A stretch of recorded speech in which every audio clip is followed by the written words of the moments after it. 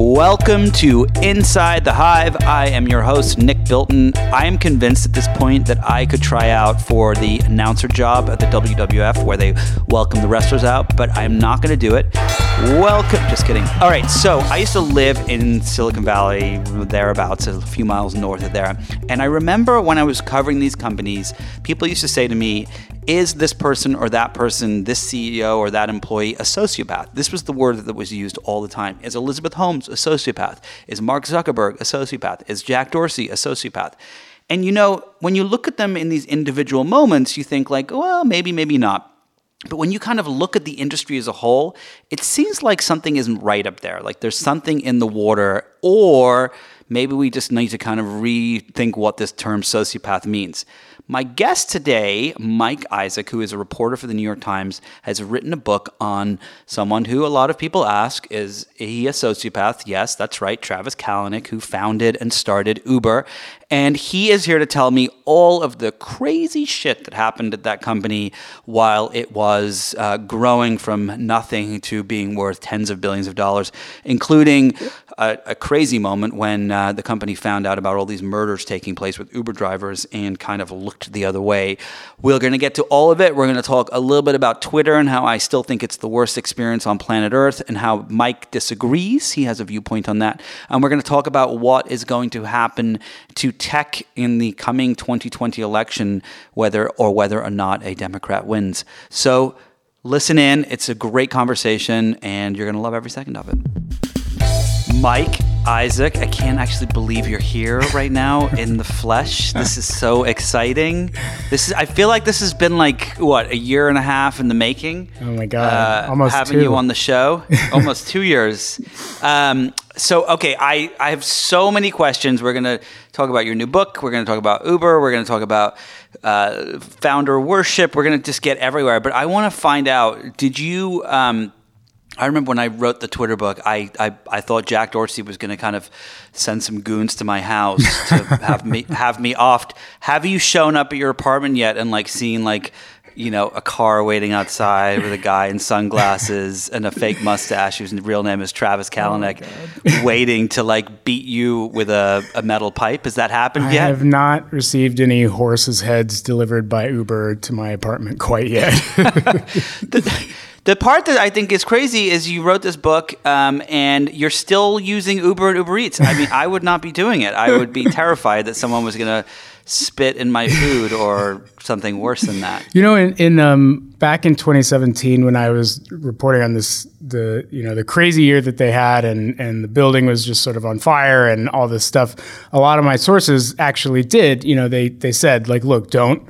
Like, take this app off your phone, delete the contact list from our servers. Like that my people were probably, if not as paranoid as I was, more paranoid than me, just because it's a surveillance based app. They know where you are at all times, you know, when you're using it and when you're not, for a time, at least they knew when you weren't for a little bit. So yeah, there was a period where I definitely was off Uber, but maybe I'm slacking in my old age.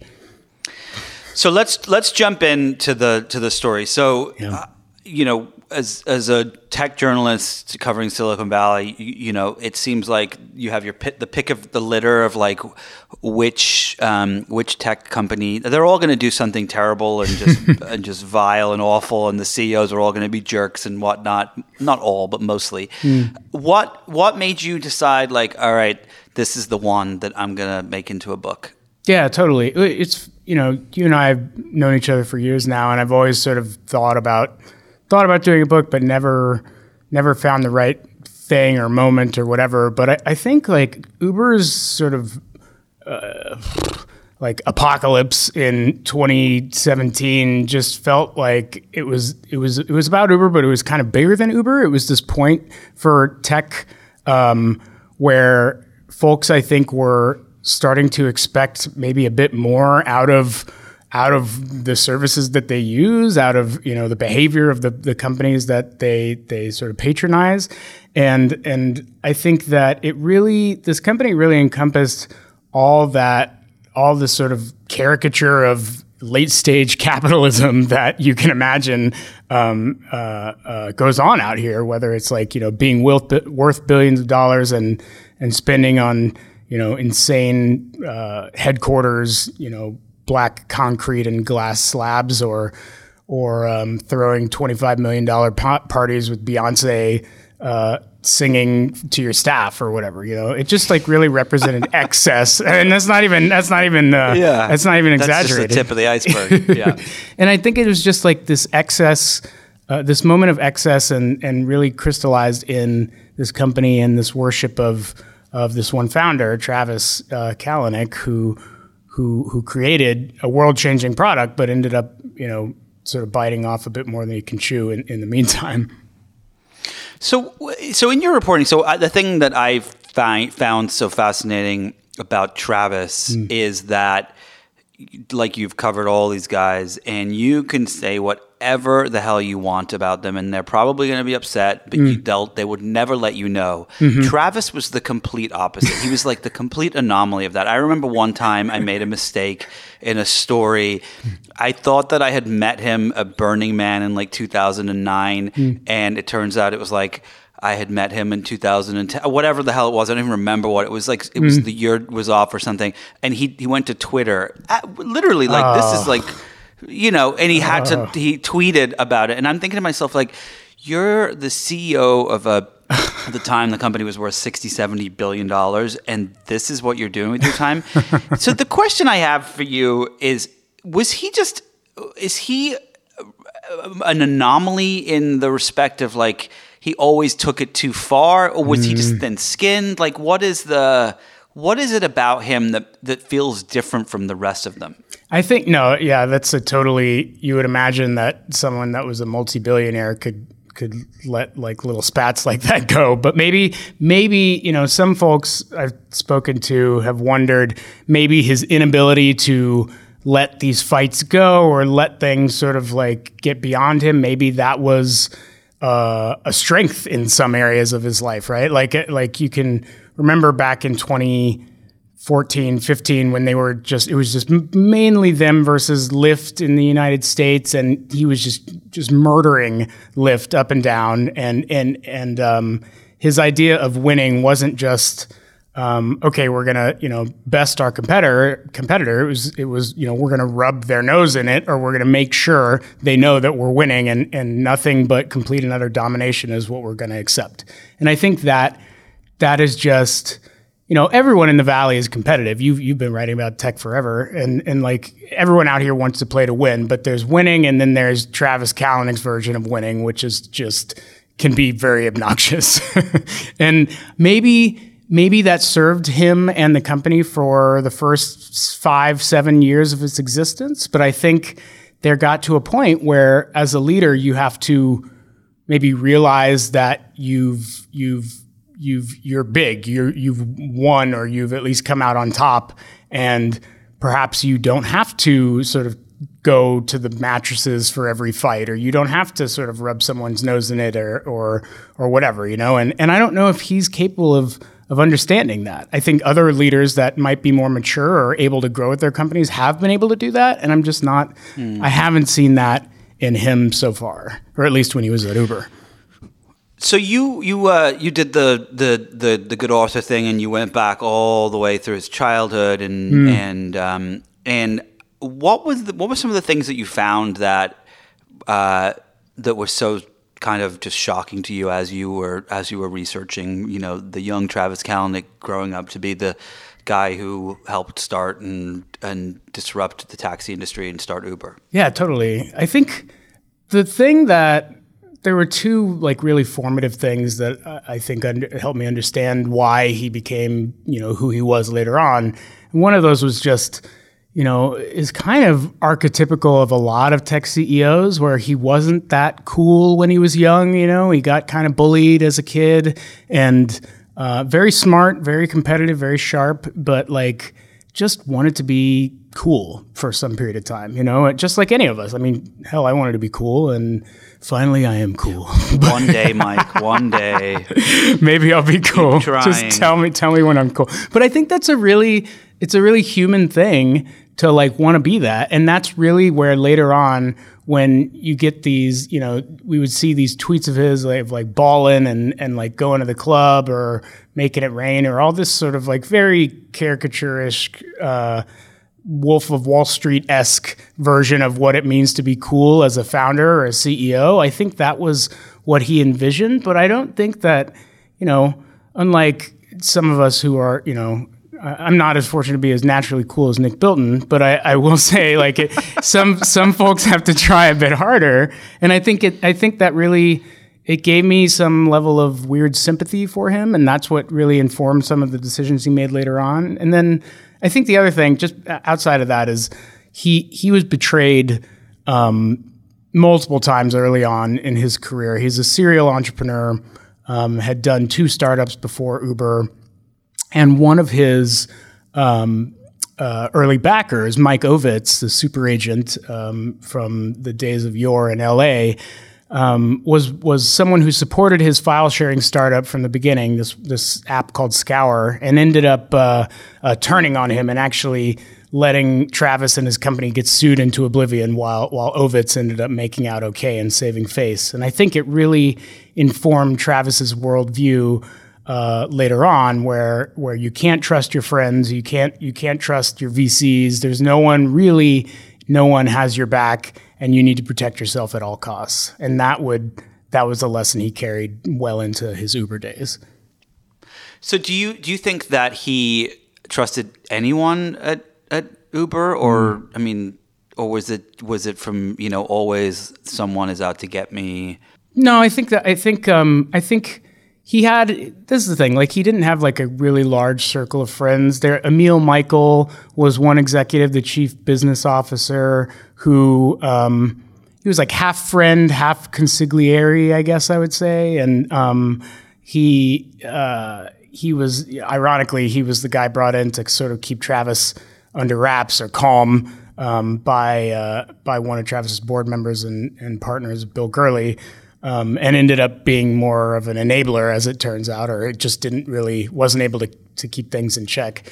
But I think his circle of people that he trusted was pretty small. You know, he had a girlfriend, Gabby, he met through a friend, another VC, and they were very close, but then that ended and that didn't go well at all. And then his parents, you know, he trusted them, and but then, you know, as I talk about in the book, that sort of, there's a tragedy with his mother, like suddenly dying. So the circle gets smaller over time. And he definitely, he had bros, but I wouldn't say he had trusted confidants, that many at least.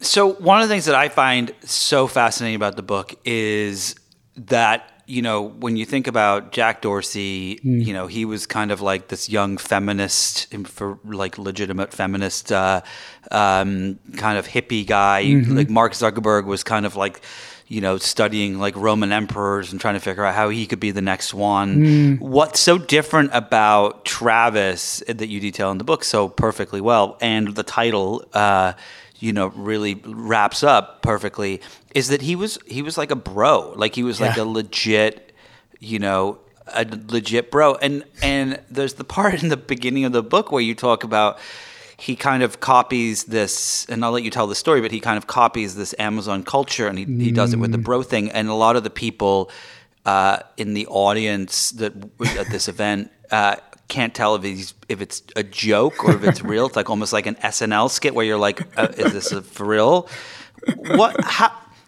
Describe that kind of culture, because I have a hard time kind of understanding how how that became so pervasive as an identity of the company, and how it affected the decisions he made and the people he hired and so on. No, totally. I think it's I think there's just like a real lack of self-awareness from the very beginning from a lot of these guys that, you know, fortunately some of the employees at Uber had. But to what you're talking about, I zoom in on one of the early scenes in the book.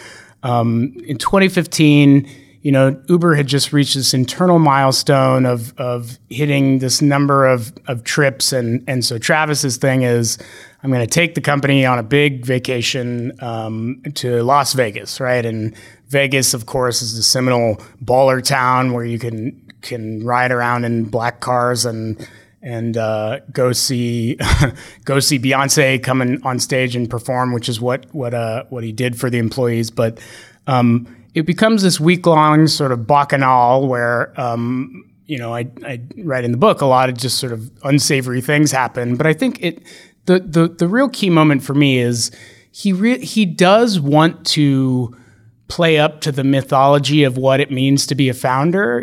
He writes these in this presentation to staff in I think it was in Planet Hollywood in there on stage. He shows off these list of 14 values to his employees, and it's in the vein of what Jeff Bezos had done with Amazon, with the 14 principles that sort of stand up why Amazon is what it is and why customer obsession and this company is so great. And Travis essentially wants to emulate that. He always wanted to be the next sort of Bezos, but with, I guess, more Axe body spray on or something. And so he sorry, that was a cheap shot. No, but that's what people are listening for. Cheap shots. But I think that that was so that what his version of doing that was essentially running through. He had 14 values that he brought about for Uber, but it really was just this sort of unself-aware, kind of bro-y version of that. So, the title of the book, Super Pumped, was one of the values that he stressed to employees. We always want to approach life and our work and our career with an attitude of super pumpedness, which I'm not quite sure if that's an adjective or a noun or a verb, but it is a characteristic that he wanted all of his employees to embody. And always be hustling was another tenet of Uber and its 14 values. So, I would say fortunately there were enough people there in the audience where they were like, is this guy for real, or is this what we're doing? But it really it set the tone, I think, for what kind of company Uber was going to be. And it was kind of hard to take them seriously, I guess, is what I would say. And that also, I think it also sort of made the difference between the employees who were there to embody this kind of bro culture and then the ones who were like, look, I just want to get in, get paid, and then get the hell out of here. And the people that did say, I wanted to get in and get paid and get out of here, made an astounding amount of money, right? I mean, let's talk a little bit about that. I mean, I think that there's a kind of misconception in the Valley that you're at one of these companies and you're gonna be a billionaire, but there's only a few billionaires, but there's a whole lot of multi-millionaires. Yep. What was kind of so for Travis, he ends up with what at the end? I think he's like $5 billion. I think he's a billionaire, 5 times over, something like that. What do you even do with that? Well, I think he bought a house. I think he bought at least one house in Los Angeles, and he has. I heard he bought 2 houses. I heard he couldn't decide between. I heard this from someone who spoke to him, who said he was like, I couldn't decide if I wanted to get a house on the east side or west side, and then I realized I'll just get them both. Oh my God, I love that. I love that. Billionaire problems. Yes. No, I think but I think your point is right. Look, I mean, it's funny. We're in this time now where Uber is sort of, if you look at the stock price, it's just getting absolutely hammered. And there are questions around if the business model is what it can be, like if it's an actual business model that can be sustainable. But early on, anyone who had the foresight enough, or frankly, the luck enough to invest in Uber in the first few years of its existence, or go work for Uber in the first few years of its existence, is made out with more money than God at this point, right? The early backers, you could argue Benchmark Capital, the one of the firms invested in Uber, made one of the greatest venture investments of all time, multiplied, I don't know, dozens of times over, if not hundreds. Right now, this last earnings quarter they just took $5 billion more than $5 billion in losses, particularly because of the amount of stock comp they're paying out to employees who had been there for the past few years before they went public as a company. So I live in San Francisco, and what I'm curious to look at is like what this city is going to look like post post Uber IPO, post Lyft IPO, post this next wave of WeWork, Peloton, whatever IPOs that's coming, and what this is going to do to the fabric of this city at this point. But there's a lot of people that made, if not billions from early on, then millions from their time at the company. You're listening to Inside the Hive with Nick Bilton. Hi, it's Radhika Jones, Editor-in-Chief of Vanity Fair. If you love digging into the week's political headlines, subscribe to Vanity Fair. Our reporters take you behind the scenes of some of the biggest stories from the campaign trail to the halls of Congress. Just for our Inside the Hive listeners, save 15% on a yearly digital subscription to Vanity Fair with promo code POD15. That's vanityfair.com, promo code POD15 for 15% off 1 year of all you can read, watch, and hear.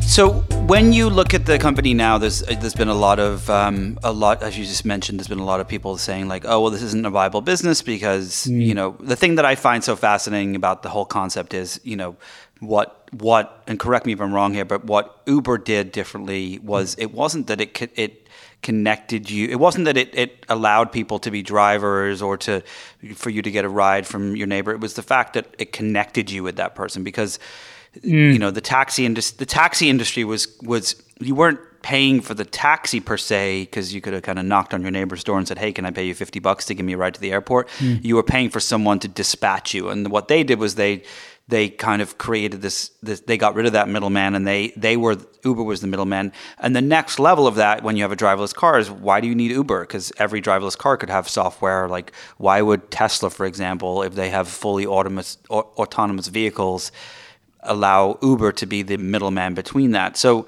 Is that part of the reason that there's so much distress about what the future of this company is? Or is it that they are not necessarily worth what they what they went public at? No, I think your points are good. I feel like it's honestly a little bit of both of those things. I think the grand irony of Uber now is that you have to credit them with unlocking the idea of the gig economy. They weren't the one to invent ride sharing, but they're the ones to popularize it, And the idea that you can sort of get on demand whatever from your phone, I think really was sort of made popular by Uber. And so that's whether you think that's a good thing or not, it is here to stay, right? So that said, like it would be pretty, I guess, funny, sad, take your pick, if Uber can popularize a category without actually making money from it or making a business from it. And that's still a TBD. One of the things I do think that was a mistake in retrospect is, Travis had raised so much. I mean, I've never seen, just personally, I've never seen any private technology company raise the amount of money they had in the 10 years that they were private. They raised more than $10 billion, in some cases, like billions of dollars per round. And it just seemed like it was game over because of that. But that money was because he believed we only have minutes to be the biggest company before someone else comes in and usurps us, right? Yeah, I think there so was the strategy right or was the strategy wrong? Well, I think the strategy was predicated on the idea that if we get the biggest war chest, we're going to just sort of take the whole category and we won't have no competitors can sort of challenge us because we've outraised them all. But I think that the problem with that is that, the funding environment has changed. You have the SoftBanks of the world that can come in and just flood the zone with like $100 billion vision funds and dole out money to Didi, to Ola, to food delivery app folks like DoorDash or whatever. So even though SoftBank's a whole other like podcast worth of material, but even though SoftBank is a backer of Uber, they are also backing some of Uber's enemies. So you end up like having Uber like money fighting against itself. But so there's that plus the idea that Uber, Lyft is in a slightly better position only because they have to fight battles in the US, whereas Uber has to spend money to fight battles on, multiple continents and hundreds of cities across the world. So, I think maybe Travis's idea was probably sound 5 to 7 years ago, but it just seems like a really different time now. And plus, that plus the idea that they also raised their valuation so enormously high before coming into the public markets that it was hard to sort of continue thinking it could go up from there. It only kind of went down from when they went public. All right, so here's a question that I think is going to be a little difficult for you to answer, but I'm going to ask it anyway. Is Travis a good guy or a bad guy? This, yeah. I'll preface this with, I personally, I'll be the asshole. I personally think most of these guys are douchebags. I think that they are. I don't think they started out as douchebags, but sure. There's the classic line of if you want to see what a man is really like, give him power. It's of course a little bit more eloquent than I just said it, but no, I get it. But I think that they become so the money. I remember when I was doing the Twitter book, and I remember I said to Biz Stone, who was the co-founder, and I said, what does money do to you? Does it change you? And he said, no, I don't really believe that money changes anyone. I think it just puts a magnifying glass on the aspects of you that are already there. So if you're a really good person, you'll be a better person. You'll give more money away. You'll try to help more people. If you're an egotist, you'll be more egotistical. If you whatever it is, if you want power, you'll want more power. And I look at Travis, and I genuinely I can't tell. He doesn't seem like the greatest person. Like he seems like he's got some real issues going on there. Yep. But I'm curious, as someone who lived in who he moved into your head for a couple of years as you were writing this book. Like, what do you think?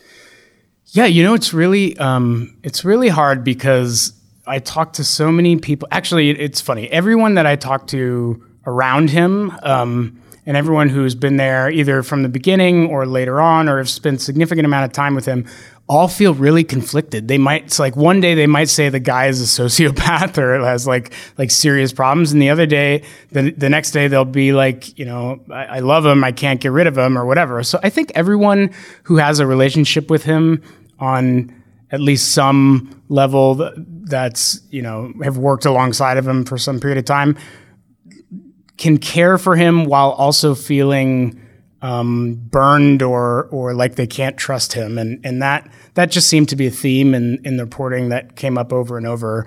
I sort of have a grudging respect for him, if that makes sense, just because he became like I've just never seen anyone as resilient in these constant battles.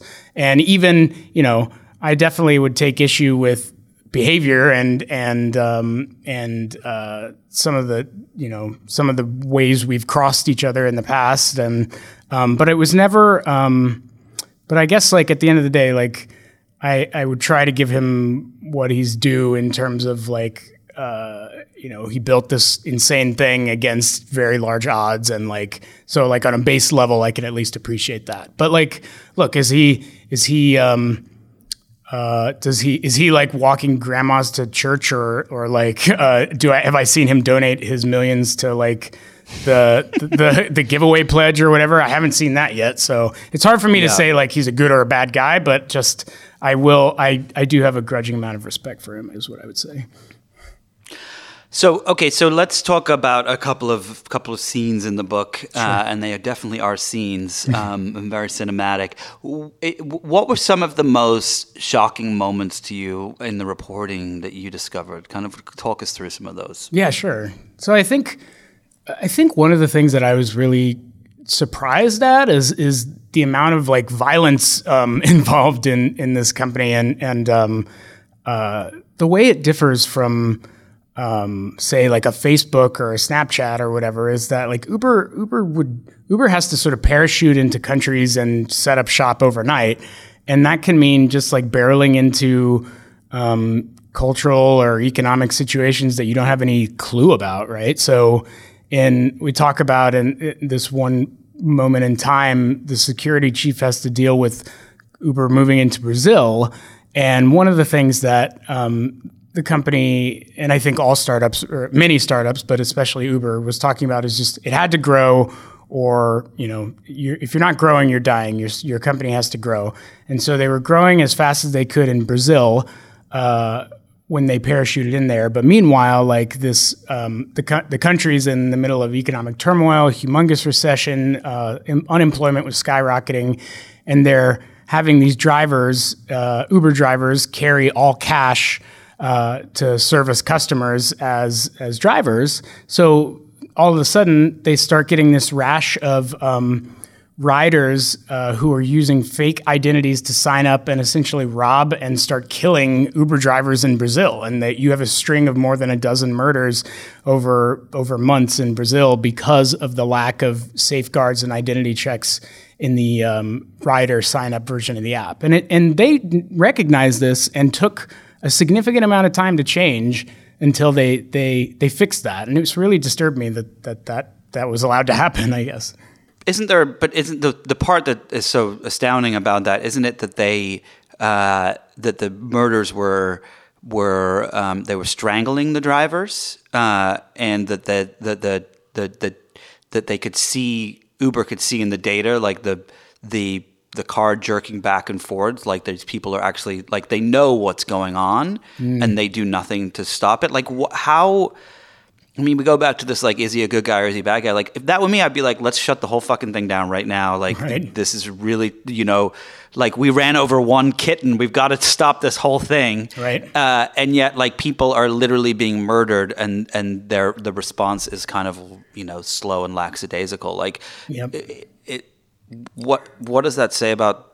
Doesn't that say maybe not such a great guy? No, I think, well, like, to your point, I think there's like what is it? There's like, maybe it's a sociologist, this like the trolley problem, right? Like there's this sort of greater good idea that they're doing something in service of the greater good. So once we, or when Elon Musk had the problem with self-driving sort of malfunctioning, right? Like the statement wasn't immediately like, we're sorry, this is horrible, we're doing everything we can. It was essentially like, this is going to happen, but we're on the way to progress, right? And I think that mentality is very prevalent out here, right? I think, and if you're looking at it through a very cold, hard, rational lens, you can understand where they say like, well, once we get to ubiquity in these countries, then it will be worth it or whatever. But I think, to your point, most compassionate people might be at least somewhat disturbed on when they're faced with some of these dilemmas. So yeah, it's disturbing. Mike, this is why you and I are not billionaires. That's right. That's right. That's right. You're listening to Inside the Hive with Nick Bilton. There was, we've all heard these crazy stories of boardroom coups and so on and so forth. But Uber may take the cake. It's up in the top 3. Tell the story of how this all kind of goes down. And you were covering this for the Times at the time. You know this inside out and backwards. Can you set the stage and kind of tell us this crazy moment? Yeah. So I think the real crux of it comes down to, Uber's 2017, they suffer sort of blow after blow. Whether Susan Fowler, an ex-employee, sending an internal memo, like blowing the whistle on internal harassment, or there was multiple DOJ investigations based on a number of incidents that were uncovered by reporting by members of the press. Or was it a lawsuit from Waymo against Uber for them accusing them of theft of trade secrets and their property, intellectual property? It was just one thing after another. So by the summer of 2017, a cabal of investors, early backers on Uber, had said, this is enough. Travis is now a liability, and we need to remove him. So Travis is essentially blindsided at a hotel in Chicago, and I get into pretty granular detail about this in the book. But it's this real. I think the crux of the book is kind of probably the tragedy of Travis is that like he's kind of proven right, you know, like his all of his suspicions of venture capitalists betraying him end up coming true, and call it a self-fulfilling prophecy or just sort of like a crazy turn of events or whatever. But he's ultimately felled by folks that were his backers and close to him, and folks that he didn't think he could ever trust in the first place. It's very dramatic, and it was the most insane thing I've ever reported on.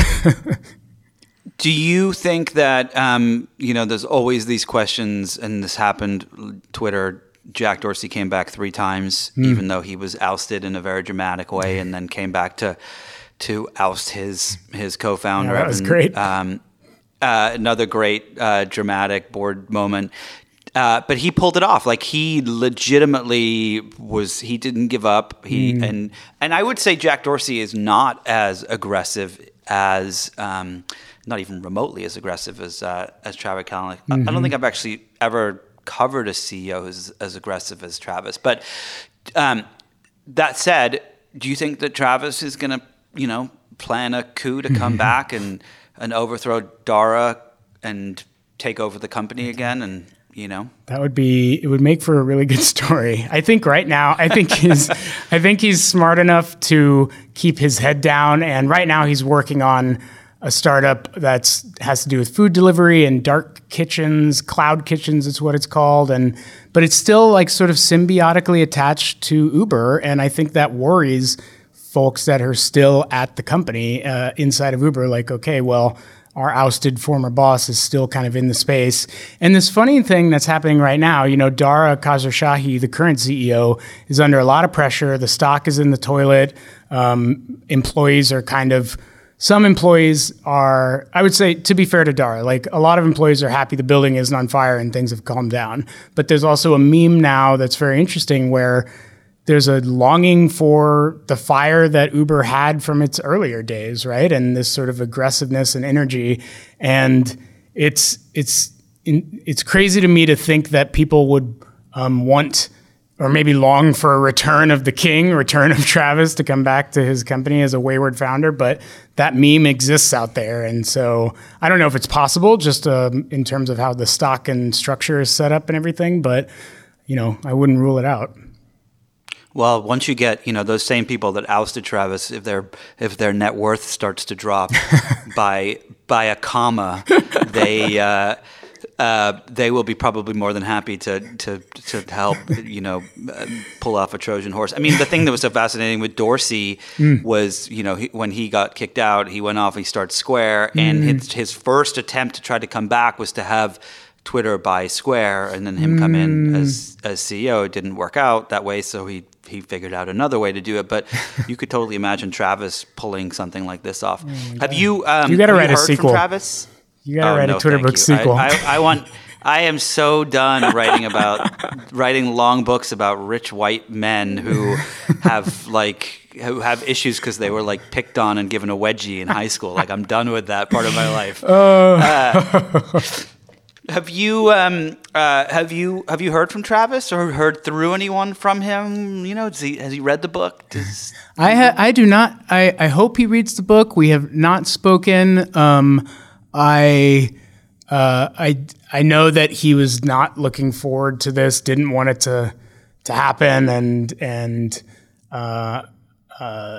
look, I don't think he ever really wanted me to do a book on this. And maybe he probably didn't think it was going to happen at some point just because I went away for a year and a half to do it and maybe I forgot about it or I just flaked out. But I don't know. I hope he reads it. I do think that just through other people who have talked to him that I've talked to, 2017 was like the hardest period of the guy's life. And I think it's hard for him to go through this again with this book coming out and sort of the headlines, my excerpts and in Vanity Fair, like it just sort of details the gnarliest points in his life. So I imagine he's just not happy reliving that.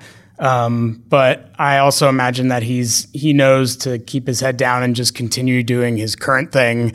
And that's probably a safer way of maybe staging his own if not come back at Uber, just come back personally and become a revered figure again. So keeping his head down is probably a smart way to go. But to become to make a comeback and become a public figure again and start, speaking on stages and doing talks and whatnot, would require him to kind of let go of some of his animosity towards a lot of people. I mean, I told you this story. I haven't told this story publicly, but I'll tell it now.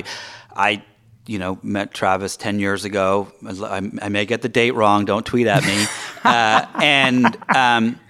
And you're friends with some of these people and you cover them at the same time and Sure. They know that's the deal. And I remember, after he tweeted that silly tweet, I was like, whatever, and moved on. And Sure. and I was at an event for a Vanity Fair event, the Oscars party this last year for work, and I'm just doing my thing work wise. And I see him, and there's a crowd of people, and I'm walking from one direction, and he's walking from another direction. It's almost like there's a tunnel, and there's only one way through, and we're like, when you got to pull over to the side for the other car to pass, like. Yep. And I was like, hey, and I put my hand out and he looked at me and he goes, I'm not shaking your hand, homie. And he kept walking. And at first I was like, good for him.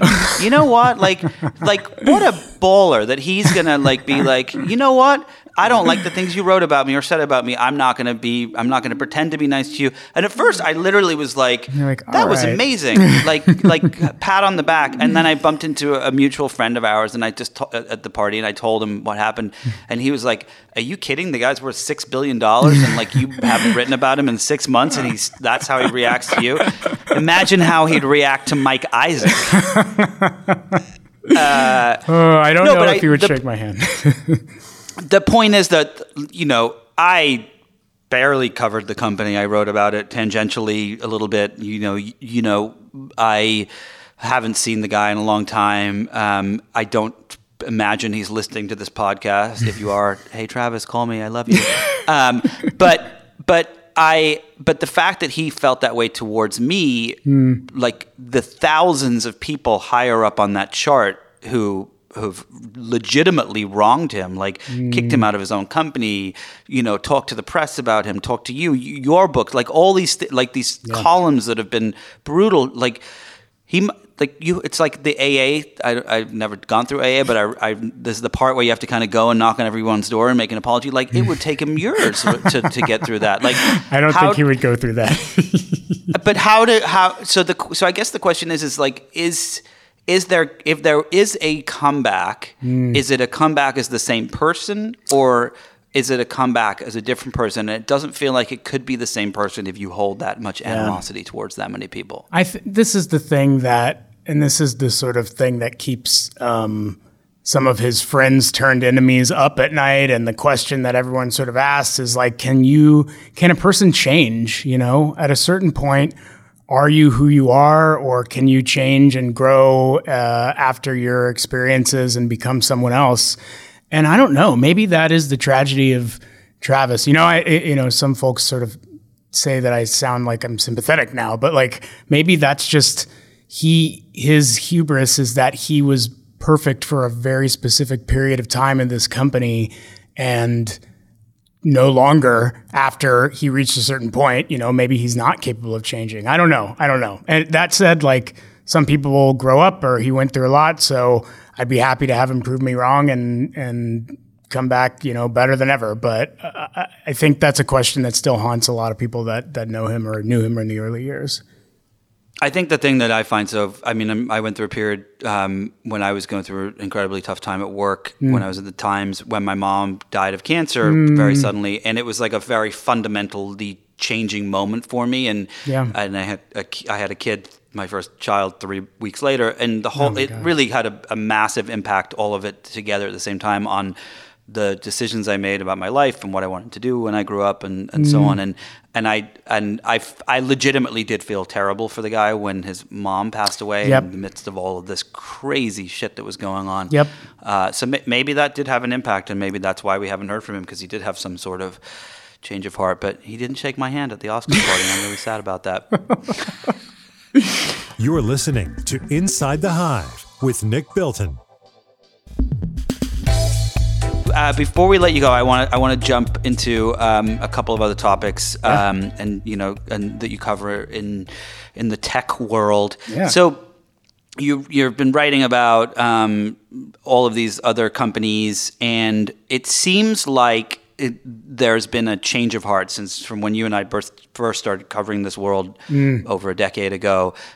Back then we were all super excited about every technology and Twitter and Facebook and Uber and you name it. And now it feels like we are not so much. You're still. Do you still use? I don't use Twitter that much. Are you still using it? I remember you're probably one of the most prolific tweeters there are. It's sad. Do you still twat a lot? Or? I tried to. You know what? I would like to say I tried to kick it, and I have periods of time in which I'm off it. But no, I'm still on it. I think probably now. I think there's two things. One. It actually has been helpful in reporting, so I will say that is it. But I do think that reporters tend to over-index on that and legitimize it as their reason for being on it, and then stay on it all the time. So it's been a better version of my life with when I go through periods when I don't have as much reliance on Twitter and Instagram and Facebook and whatever. So I don't think I could ever do it cold turkey. I feel like I'm just will always go through a pendulum of using these services and not, And but do you think there's going to be a larger societal pushback if my former colleague and your current colleague Farhad Manjoo was just like you. He used it all the time and then had this moment of what am I doing? Yep. And stopped. And I don't actually know a living, breathing human being that still checks their Facebook on a regular basis. Yep. Do you think we're at the beginning of a societal change with all these technologies, specifically kind of social stuff, and or is it just like us loser people, journalists that are kind of just bored? No, I really do think, and that's actually part of why I wanted to write the book, because I think, even beyond Uber, I think we're at a point where people are more conscious of what goes into a company, of what a service does, of how not just its employees behave, but how the apps operate. And I don't think you can get away. I don't think Facebook could get away with the things it was doing 10 years ago with the level of scrutiny that's going on today. And my thesis, at least, is, reporters have, and this is, I've thought about this too, how my coverage has shaped things over time, and should I have been critical earlier, or have I been too excited for certain things, or have we been too optimistic? But I think you're absolutely right in that we're in this sort of reckoning period, if you want to call it techlash or whatever. I think there's going to be probably government actions, whether you consider them weak or strong enough, that's one thing. But I think there's going to be at least more conscious levels of legislation around how the services work and how they operate and how much power is consolidated in some companies in the United States. And then I also think we're going to move past that into a post. It's not optimism and it's not full pessimism. It's just sort of how do we live with tech in our lives in a way that we can stomach, in a way that isn't just completely pervasive and disgusting, and that's going to be just an ongoing dance, because unless we get nuked into oblivion, which I hope doesn't happen, tech is not going to go away anytime soon. So I think it's about finding. Do you think that we're going to? You've covered some of the congressional hearings and so on. Yeah. Do you think that maybe it's dependent on, and I'm curious your answer to this. Maybe it's dependent on who wins in 2020. But do you think that we are going to have some sort of regulation to stop the things that happened 10 years ago from happening today? I do. Yeah, I think it's really funny. Back when you and I were writing about Facebook and Instagram and those acquisitions, I don't think today, the FTC would not let an Instagram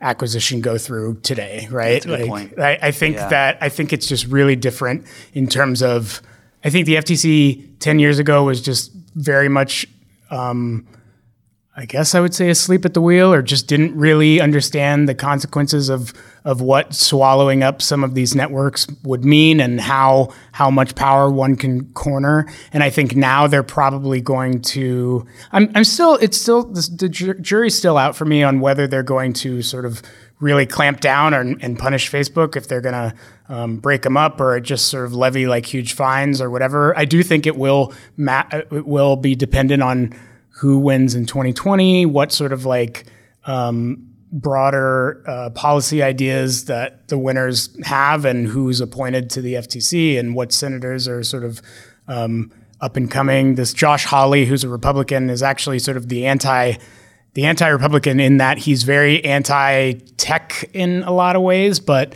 in ways that would make you think are less Republican and less free market than they usually are. So it's a very weird time, a very weird mix of free market / regulated, pro-regulation folks, and I think a lot depends on next year who takes power and what's going to be who's going to be setting the rules.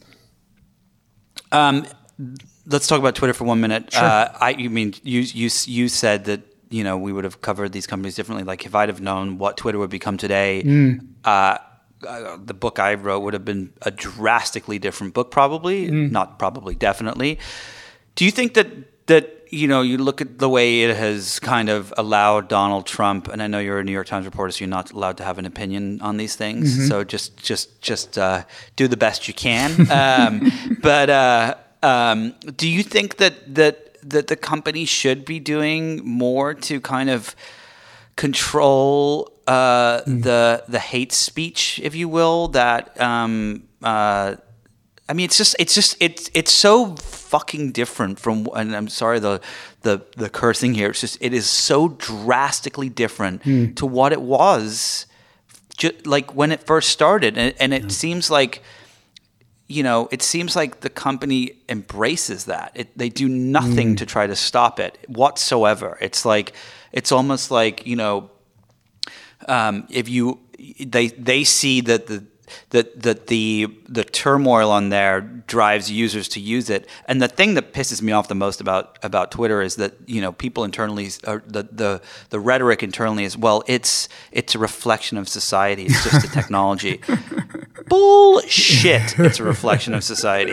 It is a reflection of society if we all walked around with masks on so we couldn't see people's facial expressions and could only yell at each other for 14 seconds at a time, and that's it. And where we all ganged up on one person every 15 seconds.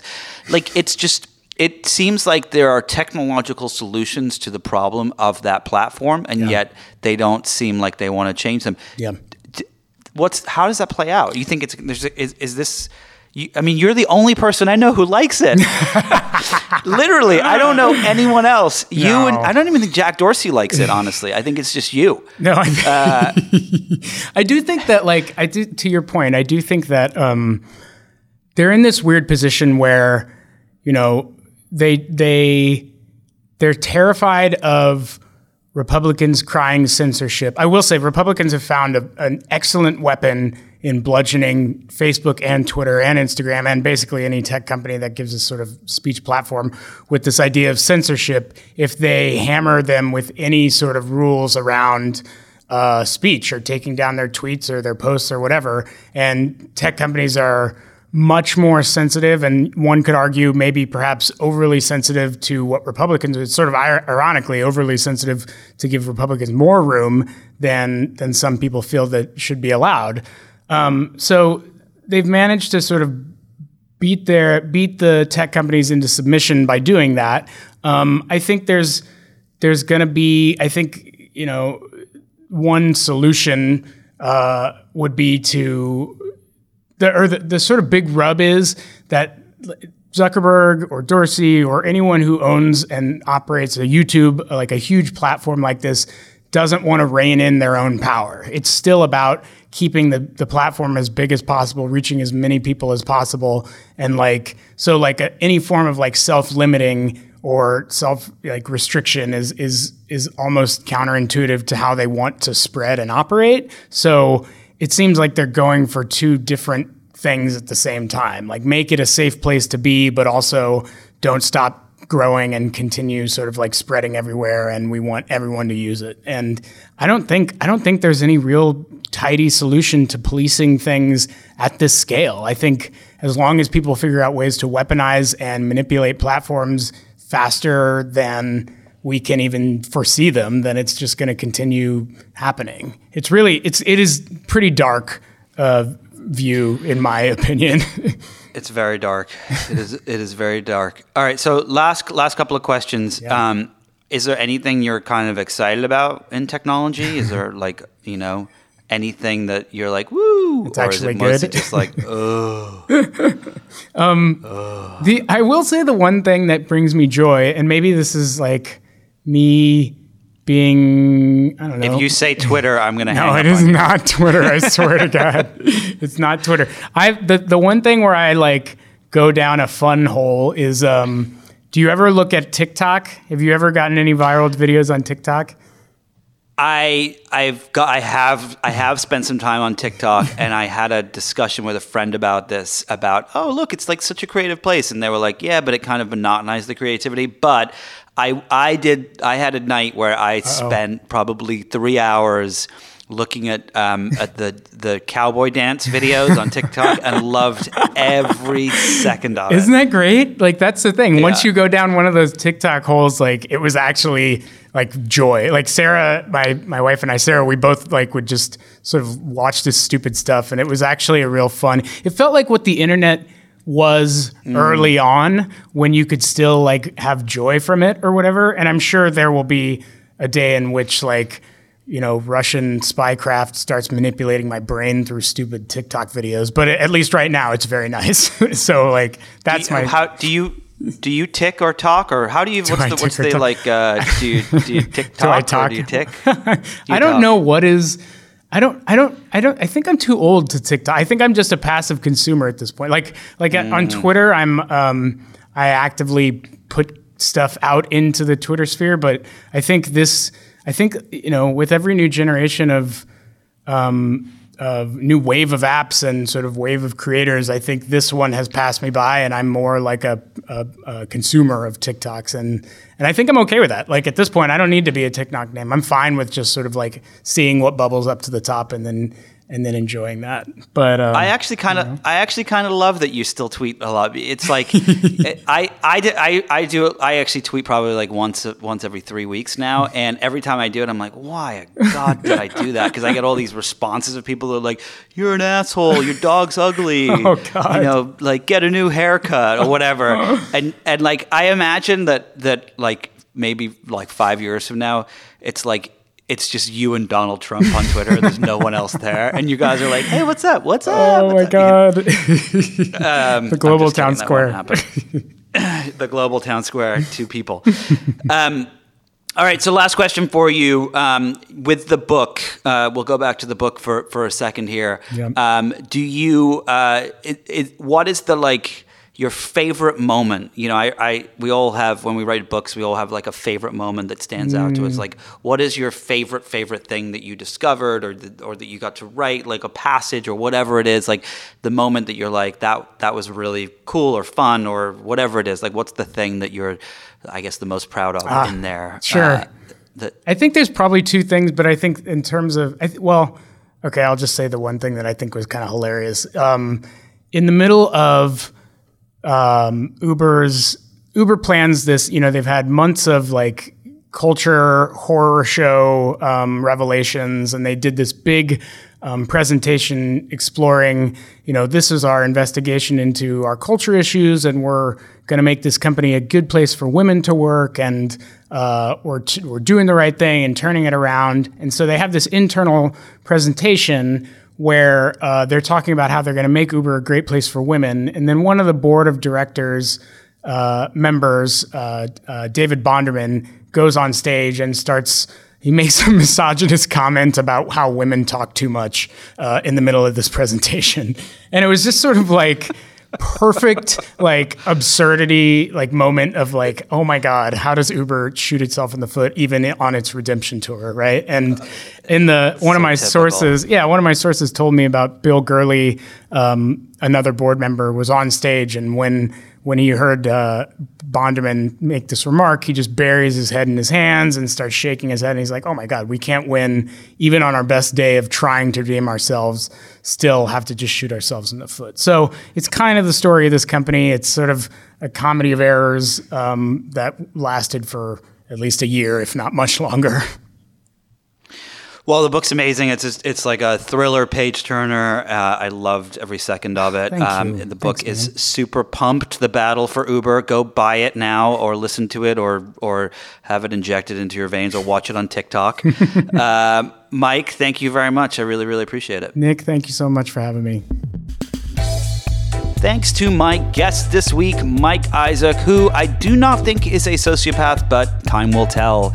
If you enjoyed this conversation, be sure to listen and subscribe to other great episodes of Inside the Hive with Nick Bilton. That's me. You can find these on Apple Podcasts, radio.com, or anywhere you get your podcasts.